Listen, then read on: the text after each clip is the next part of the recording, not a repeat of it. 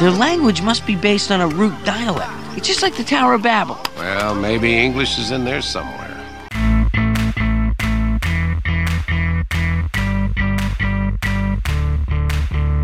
Go. You must speak with my father now.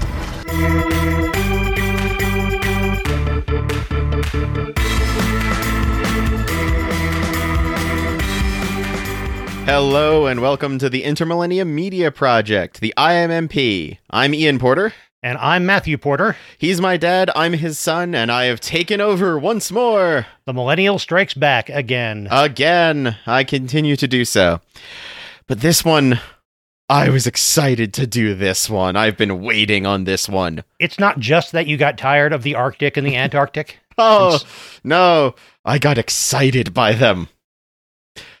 This gave me a wonderful chance to share a movie that had a weirdly large impact on me. A movie that it's one of the movies I remember going to see in a theater so clearly. It didn't just happen. It's like I've got a memory of exactly which theater and when we went to it. Because in 2001, around the time this movie came out, a little after, still in theaters, we went and saw Atlantis: The Lost Empire by Disney. I remember taking you to see this very clearly as well, because it was a summer day, it was beastly hot, and we had a power outage. Yes. And we decided, no, we're not going to stay in this house without any fans or anything, or air conditioning. I don't even think that house had air conditioning. I don't think it did. It was just like we had no way to run fans or anything. We decided we were going to go to a movie theater that was air conditioned and spend a couple of hours there. And it was wonderful because I remember getting to see this movie, this wild animated spectacle action movie. And coming home, the power was still out, but a rainstorm had started. And I spent 2 times the runtime of this movie staring out the window, watching rain, watching water fall on the place I live. And my mind, just put in the nebula explosion in the background at half opacity meme. My mind going huge, thinking about the Atlantis movie and the rainstorm coming down after I've seen it. So this made a big impression on you. This had made a big impression on me. And then later, as I've started to appreciate the design and the art, and I got into the product design and the styling that goes into pieces like this, I relatched onto this movie because this movie, it does interesting things with its visuals and with its art, combining the newest and the oldest techniques they had at Disney.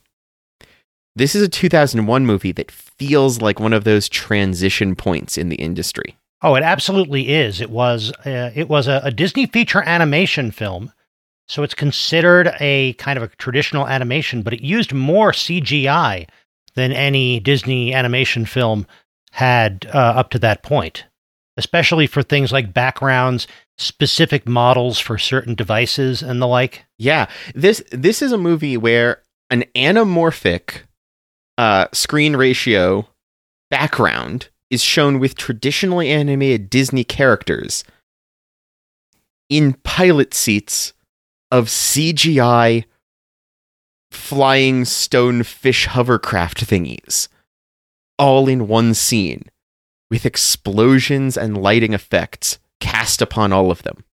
Now, there are some scenes and some shots in which this leads to what I think of as the color forms effect, where it looks as if everything is separate and they're slightly clumsily layered, or at least they don't seem to mesh very well. And like I've said this about other kinds of effects too. There are some scenes in which I see that and it distracts me.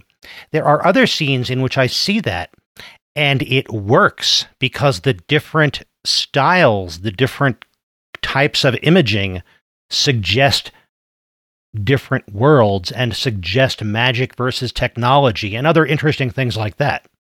Those differences can be used in storytelling. They can. And To give an idea of what kind of story this movie is, I'm going to just read you the line that was on the production t-shirts in Disney. Atlantis, fewer songs, more explosions. That was the crew t-shirts for the animation department at Disney making this movie. And that's interesting when you consider the fact that this is the same directors, Gary Truesdale and Kirk Wise, and the same producer, Tab Murphy, who were behind Disney's The Hunchback of Notre Dame. Yeah, which is also very wild and bombastic.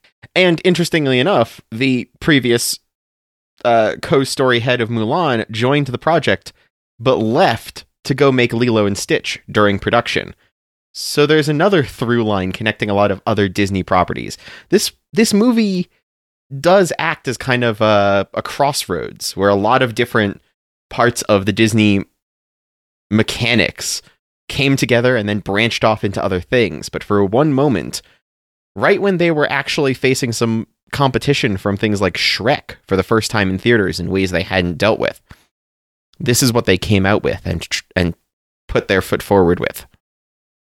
Yeah, I think that is very true. And I think that the, let's say, limited success of The Hunchback of Notre Dame showed Disney that their formula of musical adaptations of classic tales was no longer bulletproof. It had carried them through this renaissance in the 80s and 90s, and you can say that they just made bad choices about The Hunchback of Notre Dame, or you can say that they just sort of got to the natural end of the cycle where that kind of movie was a guaranteed moneymaker.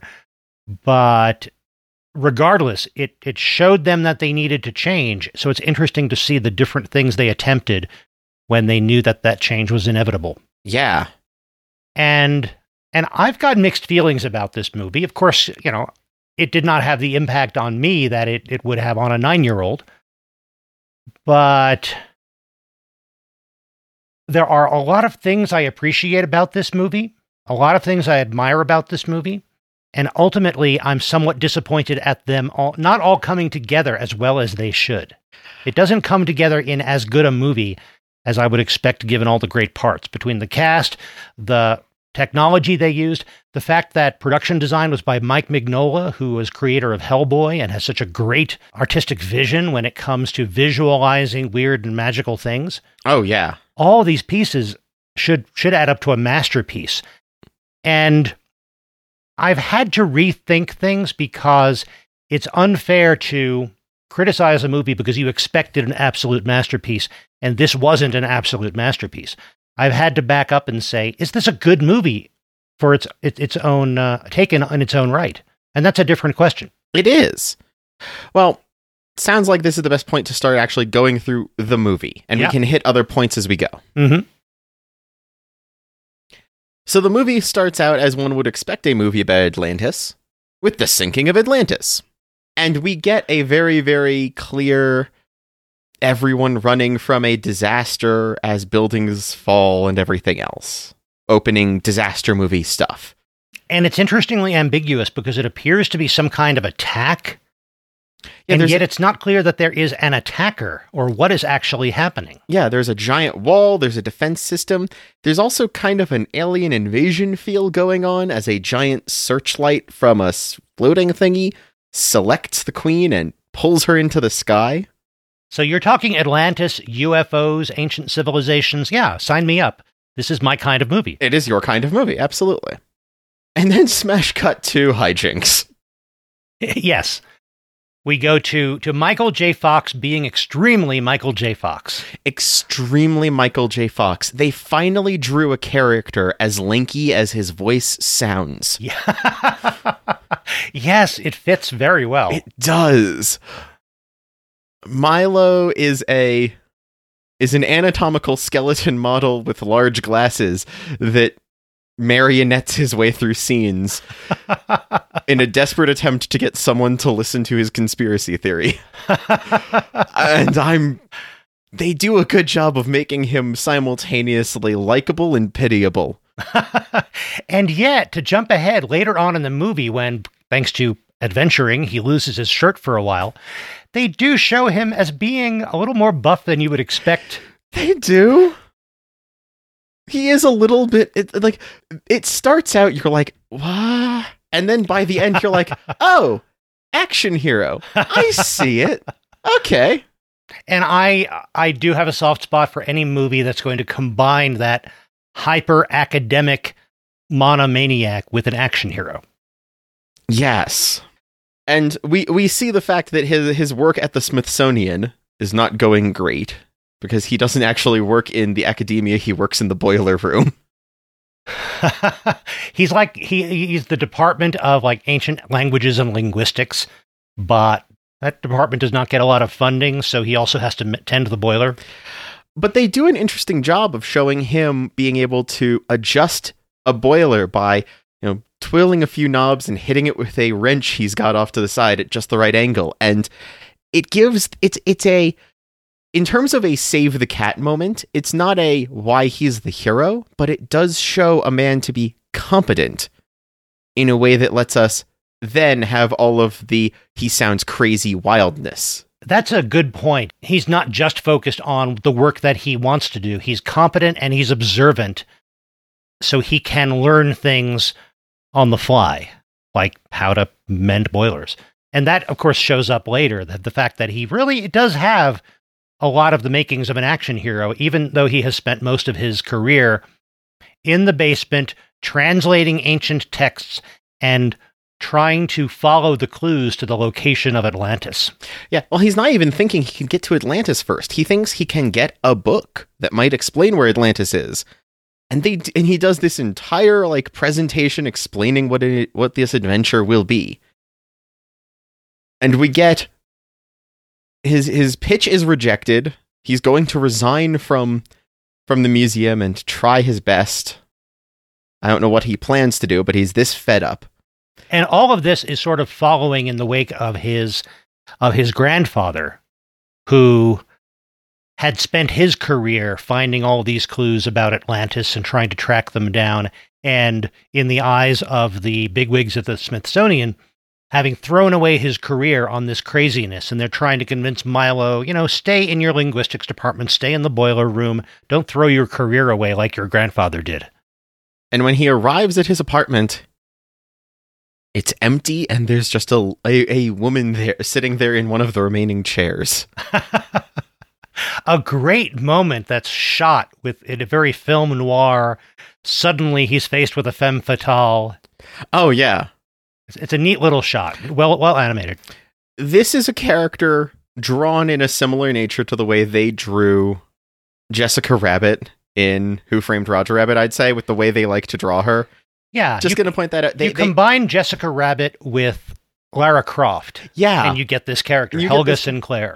Helga Sinclair, who is kind of the call to adventure character, because she literally grabs him and says, "You're working with us now," and throws him into a car and takes him off to meet a new benefactor. Which, yeah, that sounds suspicious. And then we meet this new benefactor, who is a friend of his old grandfather's, and is apparently ludicrously rich and kind of weird in multiple ways. Played by John Mahoney. Yes. Who is such a great character actor. Animation fans would know him from probably the best American animated feature ever made, The Iron Giant.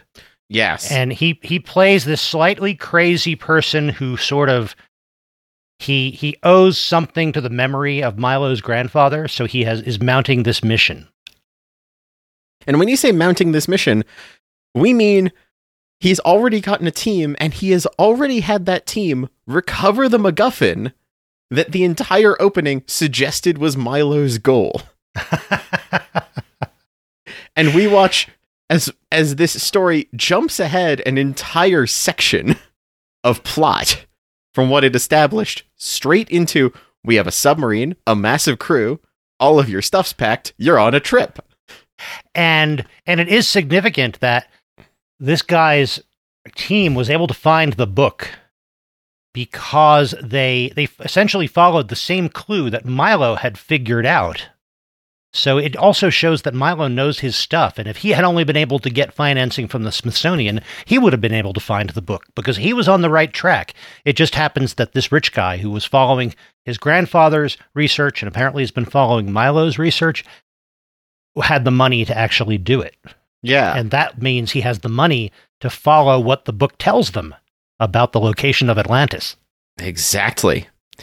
And this is also where we get one of the coolest CG models, I think, in the entire movie. And that would be the submarine. Yes.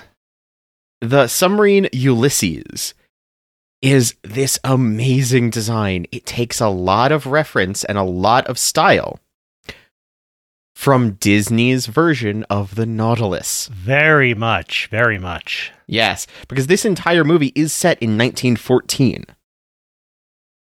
So that gives you an idea of the technology we're dealing with. And this is a giant deep sea submarine in that style with the giant plate glass and the big rivets and everything. Yes, it's that industrial punk sort of look. You take the basic idea of the Nautilus, make it bigger, and give it more glass. I guess with the idea being that glass and reinforcement technology has had decades to improve. So it really is it's an original design, but there's a certain fondness in its references to the Nautilus. There's something about the way the Ulysses is designed that, especially with some of the features we see it have later, it makes it feel almost more spaceship-like in some ways. With its deployable little pods and its cannon mountings and such. There's something about it that just makes me think more Star Wars in that sense. You're right. It does have that sort of, and a lot of this adventure has a certain space exploration feel. Yeah. There are these references to 20,000 Leagues Under the Sea. I noticed certain echoes of things like The First Men in the Moon and that kind of Victorian take on high-tech exploration. Yeah. The kind of thing where a couple of decades later, it's what the guys at the Mountains of Madness are doing with airplanes. Yes, and that's one of the things that makes me want to show this one after the last two things we've talked about, because this is Mountains of Madness style, a massive expedition being charted to see and find an unknown thing in a hard-to-reach place. And Ice Station Zebra, it's a lot of military tech stuff going on and a giant submarine trip. And there's an aspect of whose agenda is what? What plans do people really have, and who can we trust? Yeah. And we mentioned John Mahoney. We should also mention that there's more really interesting casting.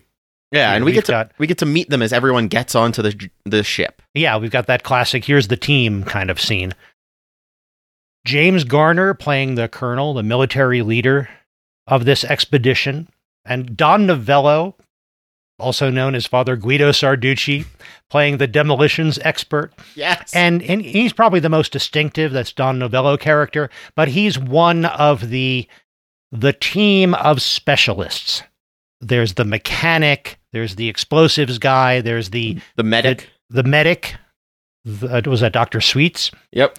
The excavation guy, who's this kind of creepy Frenchman who likes dirt and digging far too much, very mole-like.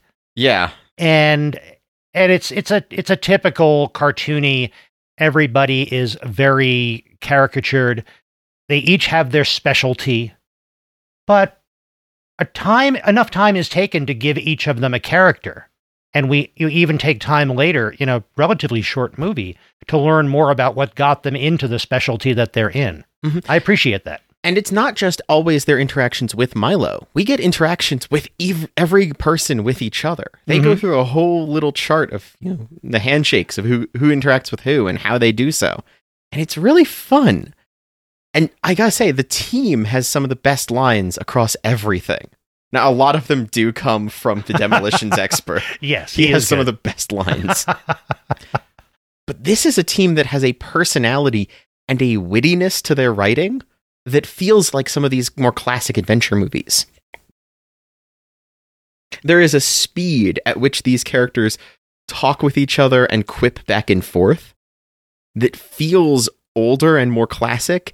It feels like some of the movies you'll show me that are these linchpins of certain genres, I think, more than modern Disney movies.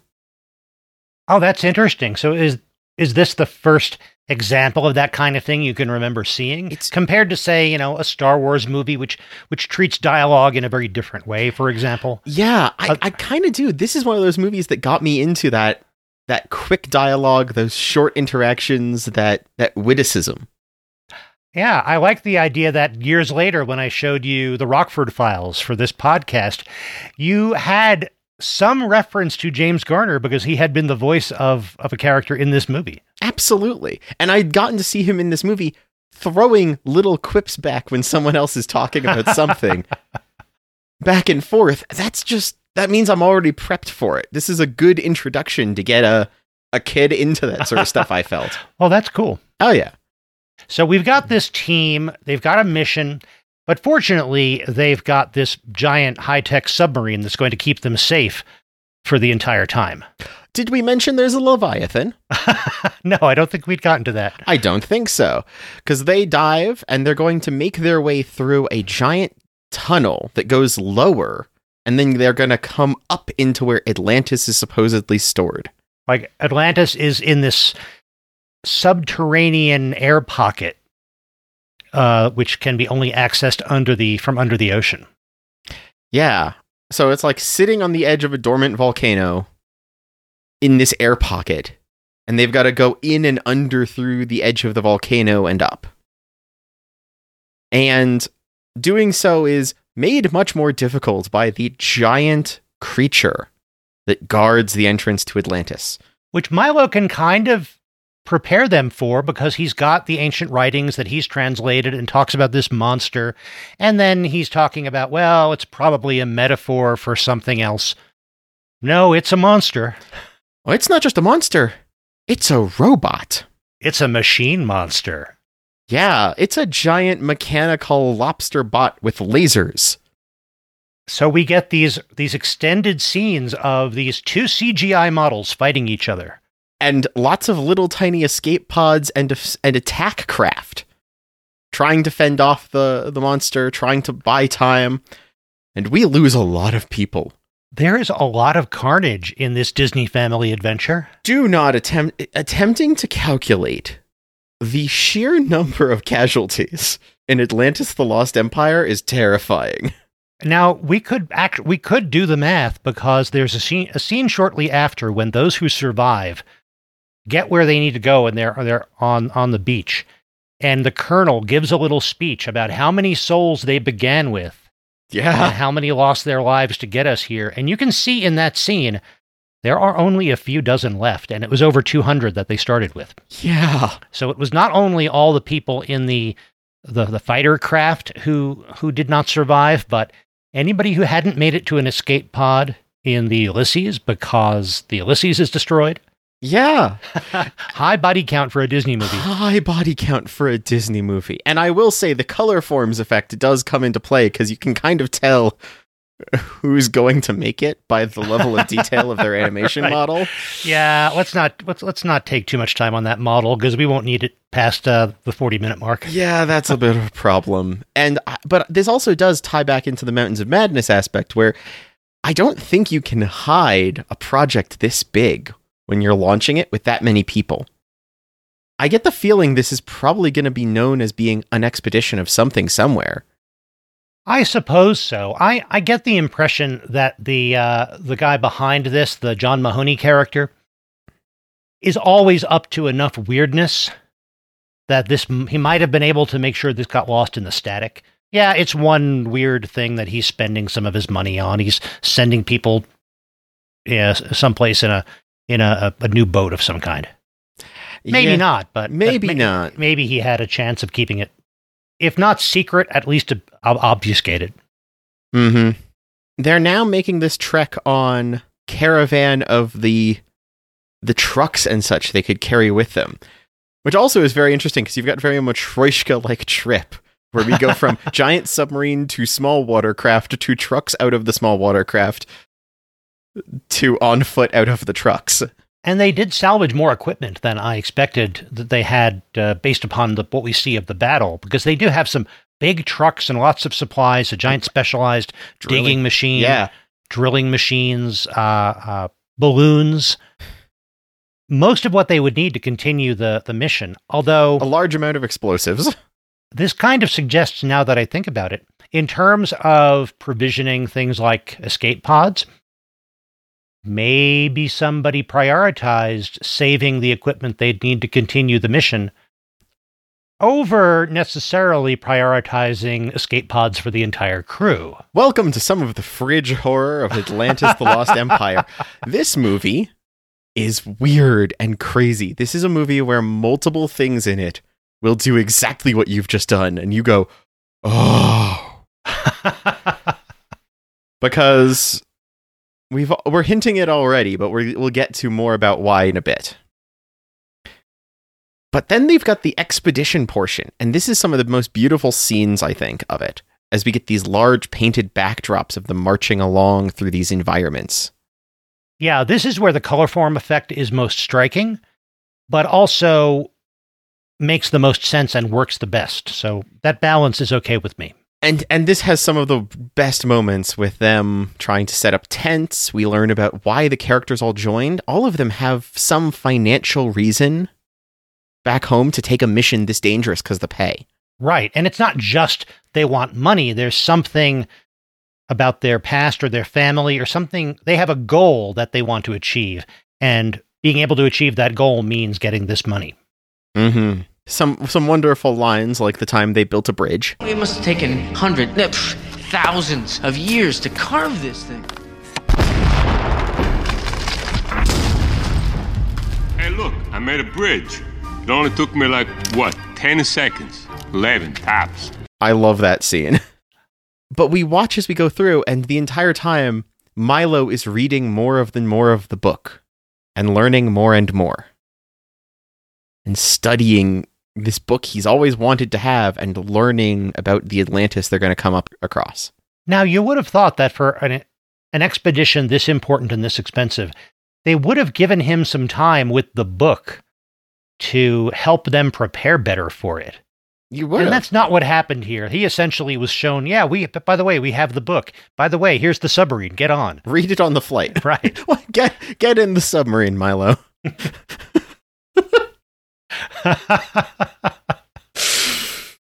But they make it through various more dangerous things, like lightning bugs that will set you on fire as a security system, the inside of a dormant, but not too dormant, volcano.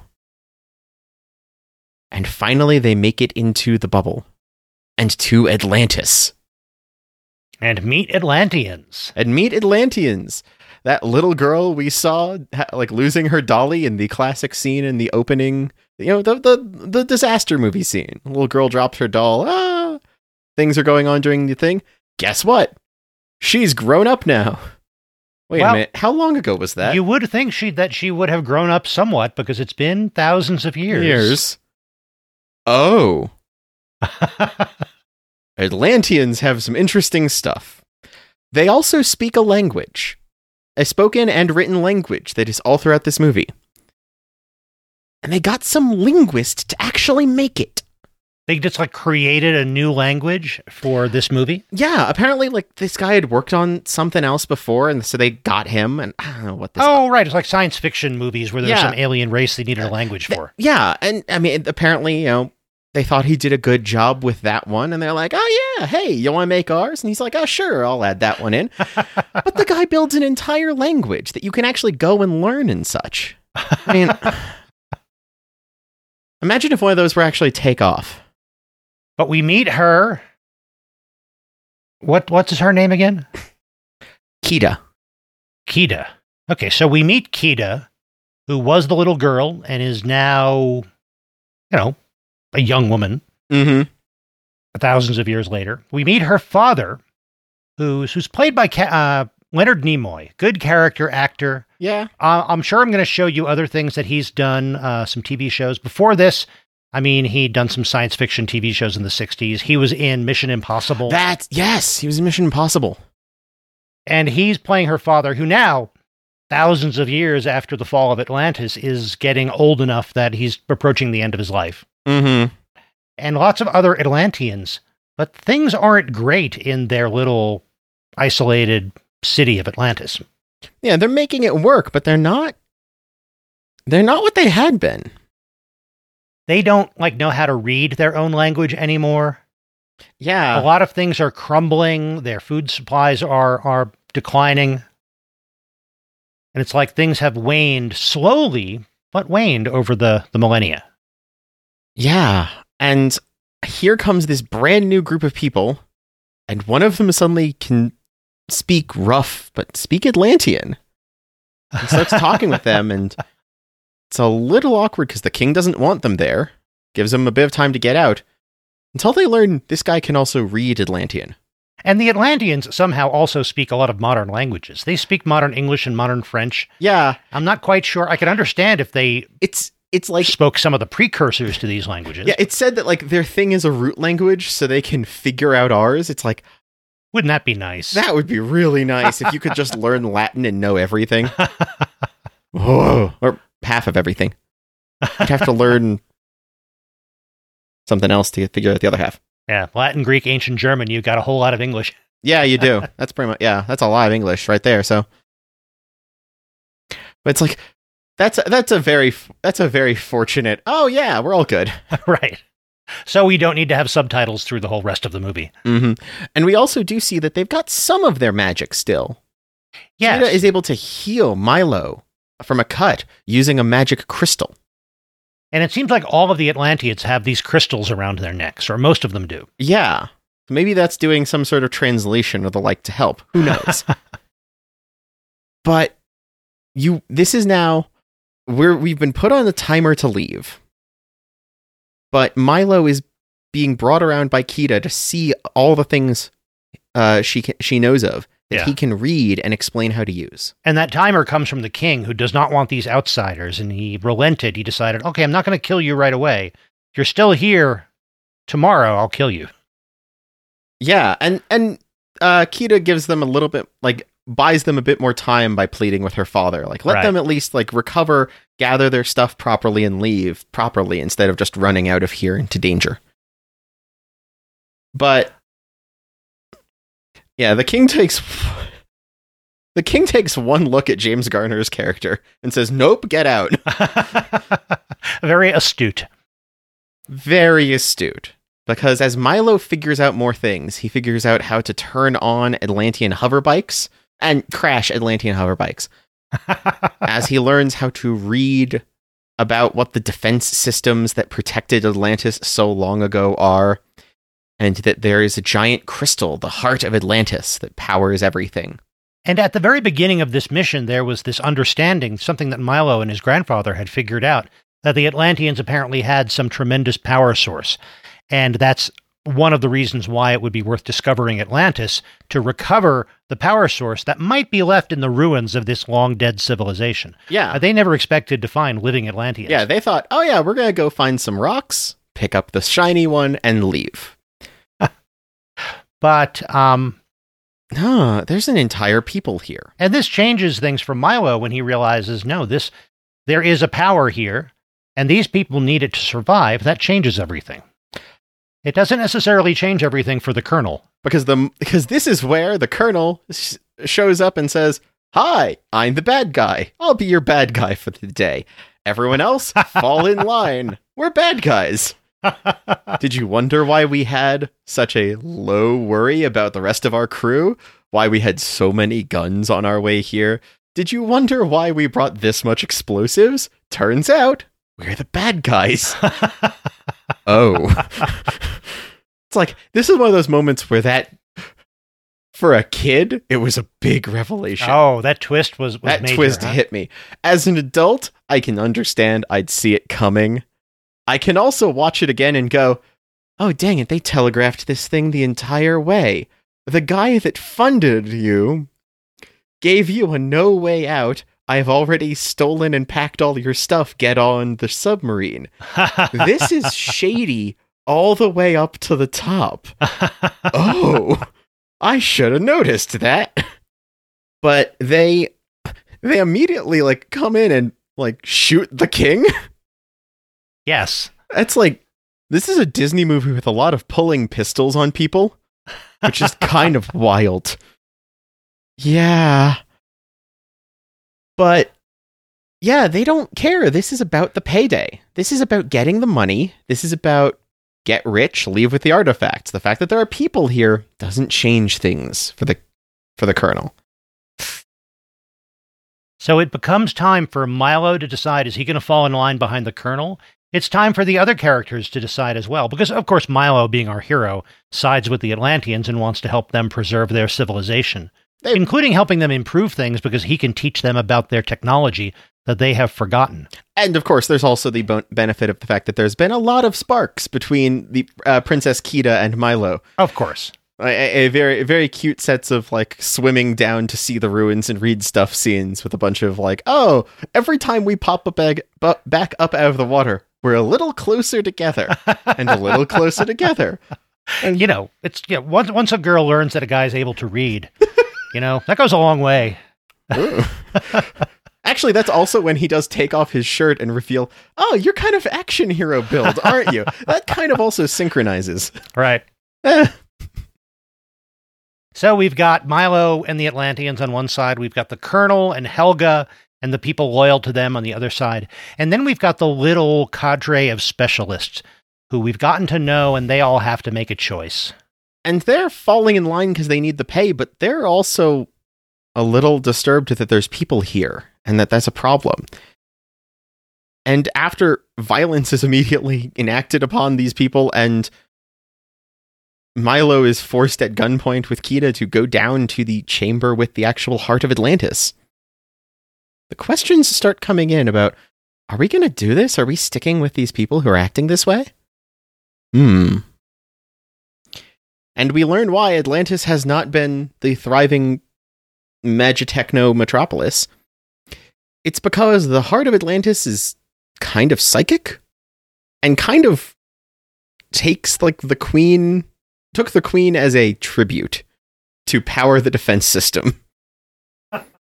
Yeah. And it keeps doing this.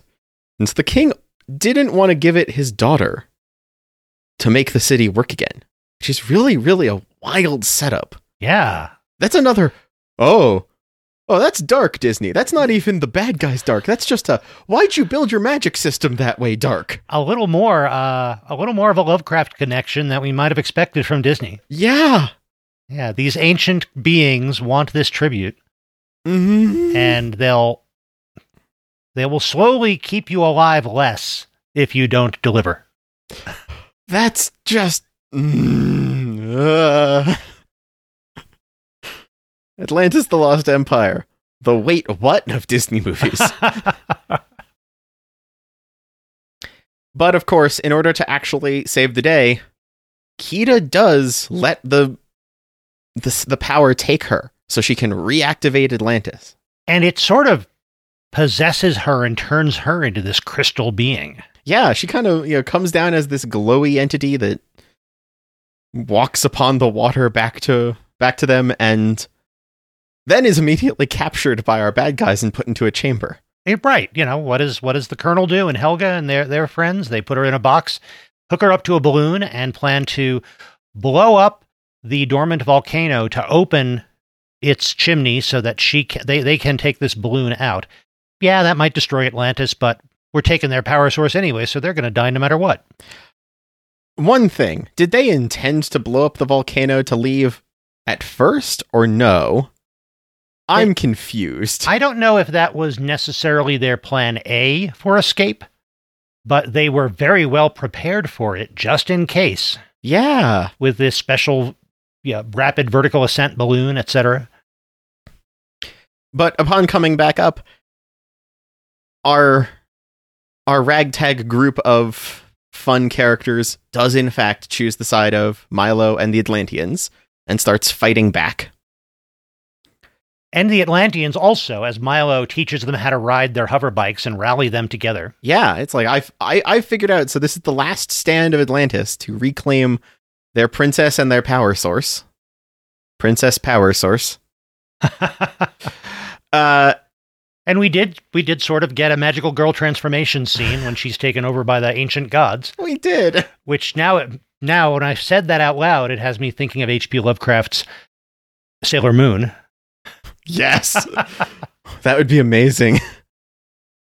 And it's also kind of just that's Madoka Magica. Yeah, that's just Madoka Magica. Yeah. I do appreciate the giant balloon fight, as it's this rising and falling combat of Helga and the Colonel rising up. Well, all of this will be mine. We were going to split 50-50. About that, knocks Helga off the balloon. It's like, bad guy will betray bad guy. No duh. I'm sorry, I have to back up a second. When you just say balloon fight, I'm picturing people holding balloons with a little bopping each other on the head with them, which would be pretty amusing. But this is a long aerial combat scene where we've got planes, some kind of aircraft that the bad guys brought with them, along with the balloon, and the hover bikes, and all of this dog fighting and everything else around the giant balloon where things like the fight between the Colonel and Helga are happening. It is a long and intricate scene. In some ways, I think it might be a little too long. Yeah. But there's a lot of detail to it, and it's interesting. It's interesting to watch. It's well done. When they said more explosions, they were not kidding. This is an interesting fight sequence, and to reference a movie that is more current, there's a lot of the way they do these fight sequences that I see in the Avatar movies now. Oh, there's a lot of interesting connection there with the way Disney portrays all of this, for good and for ill. A group coming in to steal something important with a lot of technology of the time, and a group of people from a place doing stuff to fight back. That's a classic story. Oh. But the way Disney likes to show that, and the way Disney likes to show how you take over, I think that's definitely some of this, because there's some connection here. You're talking specific aspects of like the action blocking, and the way it's blocking shot? And the such. This is a Disney way to show this kind of fight scene, is my point. I get that. Yeah, this is not the same as you would see it in the late 70s in the original Star Wars movies, for example. Right.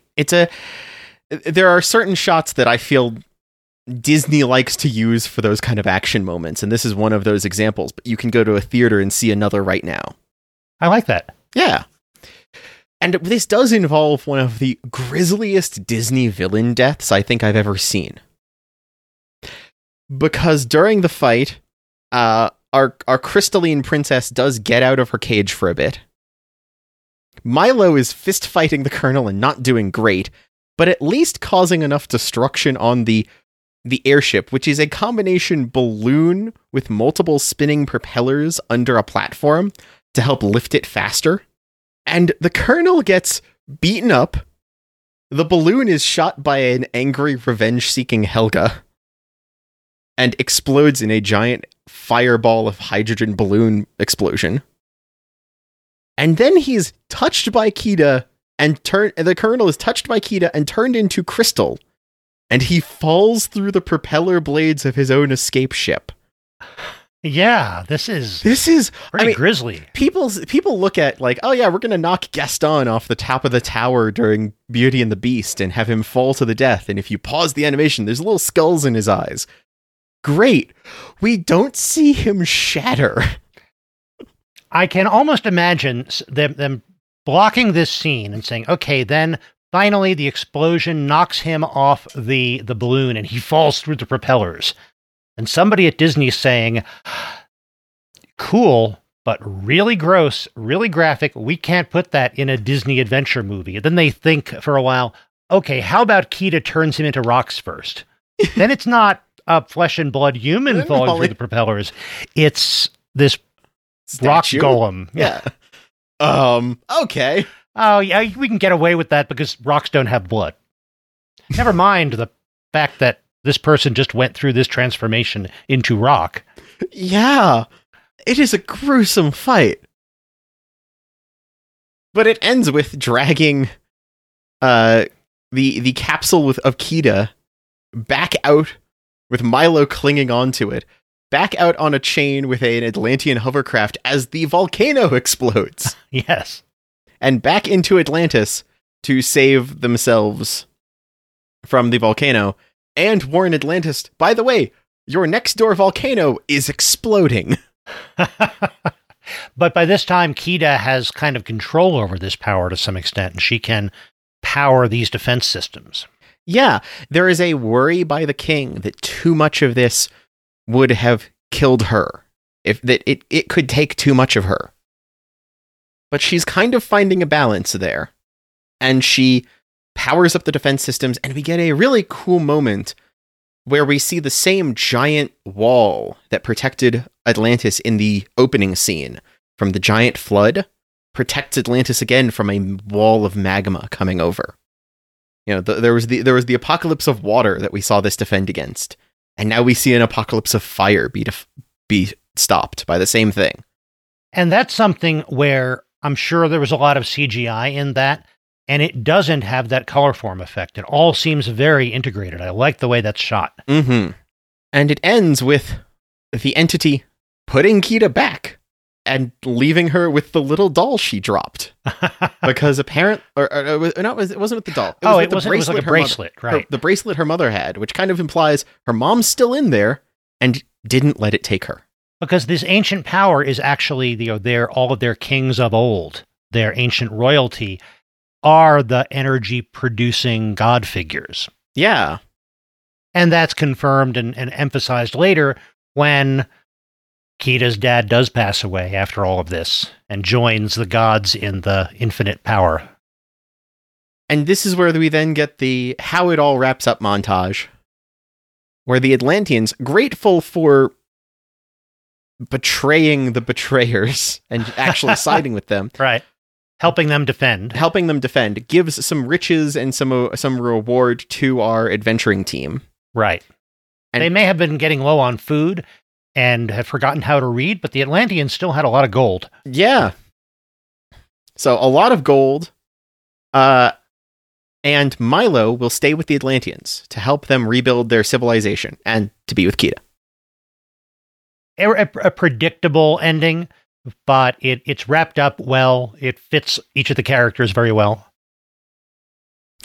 And it ends seeing a couple of years later, with all of the people fabulously wealthy. They're all in fancy suits and outfits. And I didn't think that was too much later. I thought it was just them going back to report on the guy who financed it all. I think it's a little bit later because they've all been able to have some of their projects started and such. There's some true, implication of like all of these dreams they talked about being able to have are starting to come true. And they were essentially explaining to him how the project was a bust. Yeah. We didn't find anything. It was all gone. Yeah, it's like explaining the story of like, oh, this is everything. And part of the ending is our crazy investor being given a note very similar to the note that he showed Milo's father had given him, saying, "Hey, I'm here. I'm safe. This was excellent. Thank you. You know, my grandpa would be happy with this." And giving the old guy one of Atlantis' crystals, one little bit of that technology. But these are the same ones that were keeping the Atlanteans alive for so long. So this old guy who was doing one of his last hurrah projects after a lifetime of accruing wealth, because, my time's coming, I'm going to be gone soon. He's being given a piece of immortality as his reward for funding this, which is another one of those things I don't know how to feel about at the end of this movie. Well, the way that he reacts to things is what makes it clear that he wasn't really the bad guy. Yeah. In that and this is what Milo and what Milo's grandfather expected, thought that the people of Atlantis were long gone. And that if they could find this power source and bring it back to the modern world, it would have wonderful benefits to the entire human race. And it was the Colonel and Helga and the people loyal to them who thought, yes, absolutely, and I'm going to be very well paid for it, and I don't care whether or not the Atlanteans are still there. I think if given that decision, the old man would have said, no, wait a minute, let's rethink this if there's a civilization that relies upon this power source we expected to find. And I think that he's more, I think he's more satisfied with having paid the debt that he owed to Milo's grandfather and helped prove that Milo's grandfather was right about something than he would have been about getting this power source. Yeah, that makes some sense. And our final scene after that gift and that where everyone else will be, we see Milo and Kida having just sent a giant stone mask of Kida's dad, the previous king of Atlantis, floating up to join all the other floating masks as part of the giant ball in a glowing and starting to rebuild Atlantis. Oh, and I have to say something about these masks, and it's like this ring of masks surrounding a giant glowing crystal light. Yeah. And they spin around. Whoever designed that part of this movie was a fan of Tron. Yes. Doesn't that look like the MCP? This is so MCP Tron-like in that sense, you're right. I admit, a story thing starting in the year 2001 that's heavily reliant on masks and glowing techno-magical abilities, it reminds me of a certain Lego property that I was also in love with, which will have to be a topic of a future episode when I take over again. That. You were a huge fan of that. Oh yeah. I bet there's a couple of our listeners of my group of age ranges who could have guessed I was a fan of that Lego license product. But yeah, there's just a lot of things that feels similar to, and that makes it very it's quick to understand stylistically, I think. Looking back on it, it seems more fixed in that specific time period than it even felt at the time. It seemed like this innovative thing, this weird experiment by Disney, but now it seems so very much a product of that turn of the millennium, 2001 kind of era. Mm-hmm. But that's the end of Atlantis: The Lost Empire. I think that's leading us into our questions. But this movie is definitely, it's much more of an action adventure movie overall. It's not some of the other Disney fare. And they shot it very much intending that. I say shot, it's animated, but they animated it in anamorphic widescreen. They wanted it to have that Raiders of the Lost Ark, giant epic, almost Cinerama kind of view to it. And it shows. That influences the way they put scenes together, the way the action is blocked. It feels more like those, at least as much like those kinds of movies as it does like any other Disney animation. Yeah. Yeah, okay. So, Dad, Atlantis: The Lost Empire, screen or no screen? Screen. Screen. I'm with you. I don't know that I would have said this a couple of weeks ago, just remembering having seen it 20 years ago. But having watched it again, because you brought it up, this was a pretty good movie. I enjoyed this. It was a good, solid, maybe 90-minute running time. Well-paced, great character acting from the voice cast. I say screen. Absolutely. Okay, going into our next question, I have to acknowledge a very small but an elephant in the room. This is a Disney movie from the 2000s. Oh, so how many direct-to-video sequels did it have? Only one. That's amazing. Yes. Is that counting the cable series or not? Good question. They tried to make a cable series. Oh, did they? And the cable series was so bad, Disney canceled it before it aired. Oh, it never aired.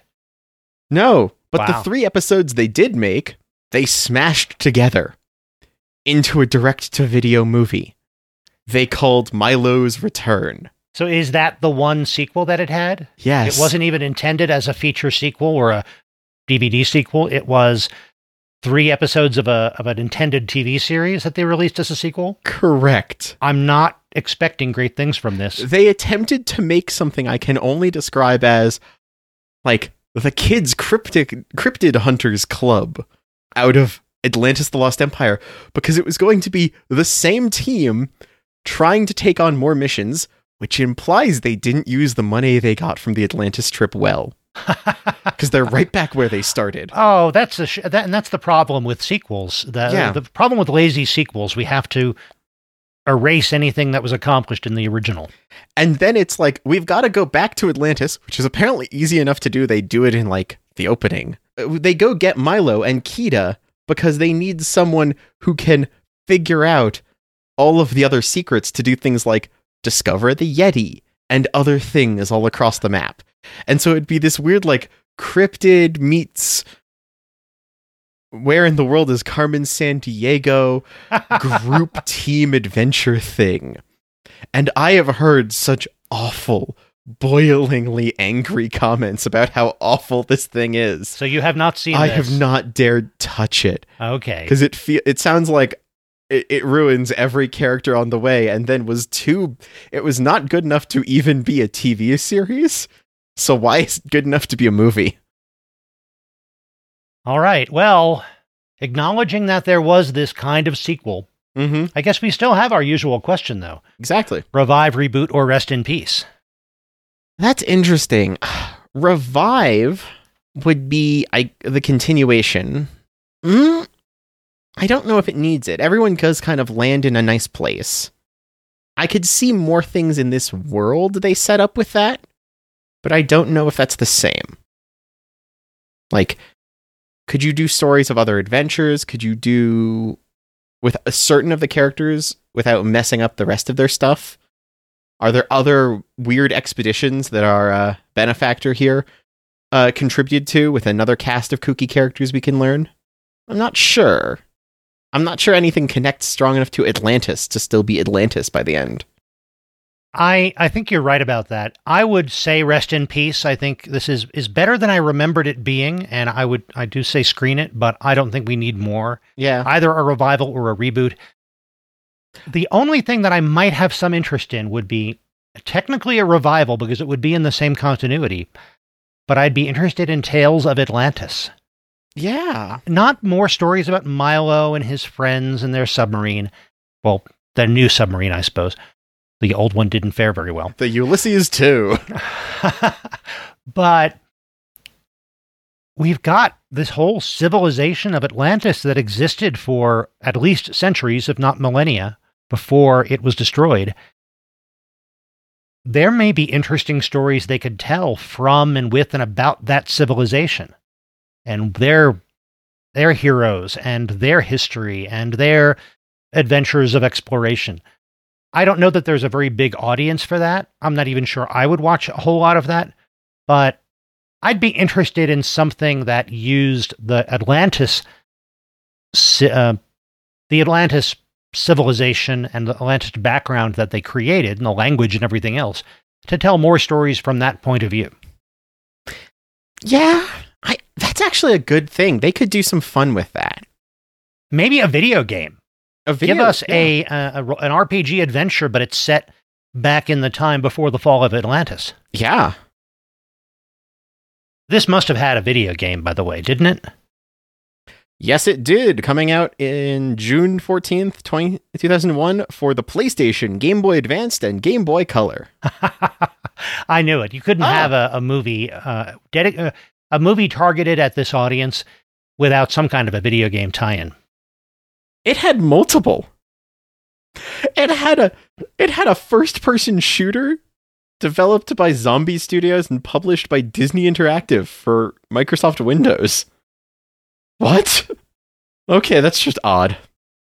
And the reason video games come to mind is probably that there are things about this that remind me of Final Fantasy X. Things about the design, all the water, of course. There are things that remind me of some of the stylings we see in Final Fantasy X. I agree, and that's one of the weird reasons why I kind of think that a reboot could work. Disney's liking making live-action versions of its movies. And weirdly enough, this is going to sound wild, there's some of the groups that have made things like the live-action Bleach movie on Netflix.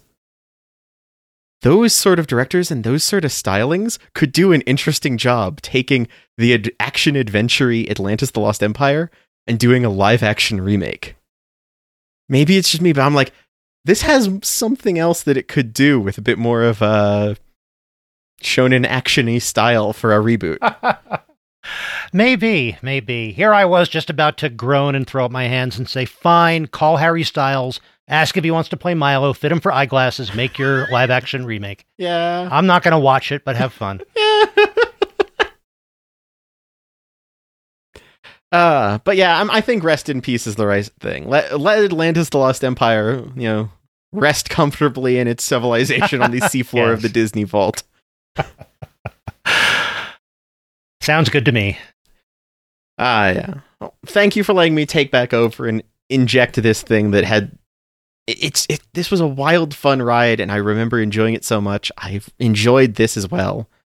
It's always fun when you take over and I get not only to see something that was important to you, but get a sense of what was important and why and how you responded to it.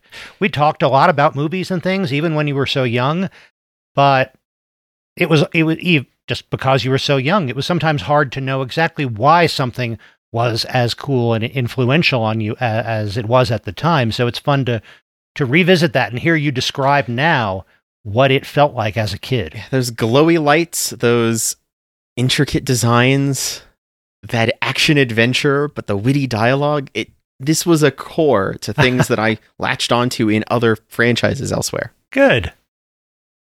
Well, I'm glad the power went out that day. Thank you. That was the perfect response to the power going out that day. Yep. And assuming the power doesn't go out between now and then, we will be back in a couple of weeks with another podcast episode. Exactly.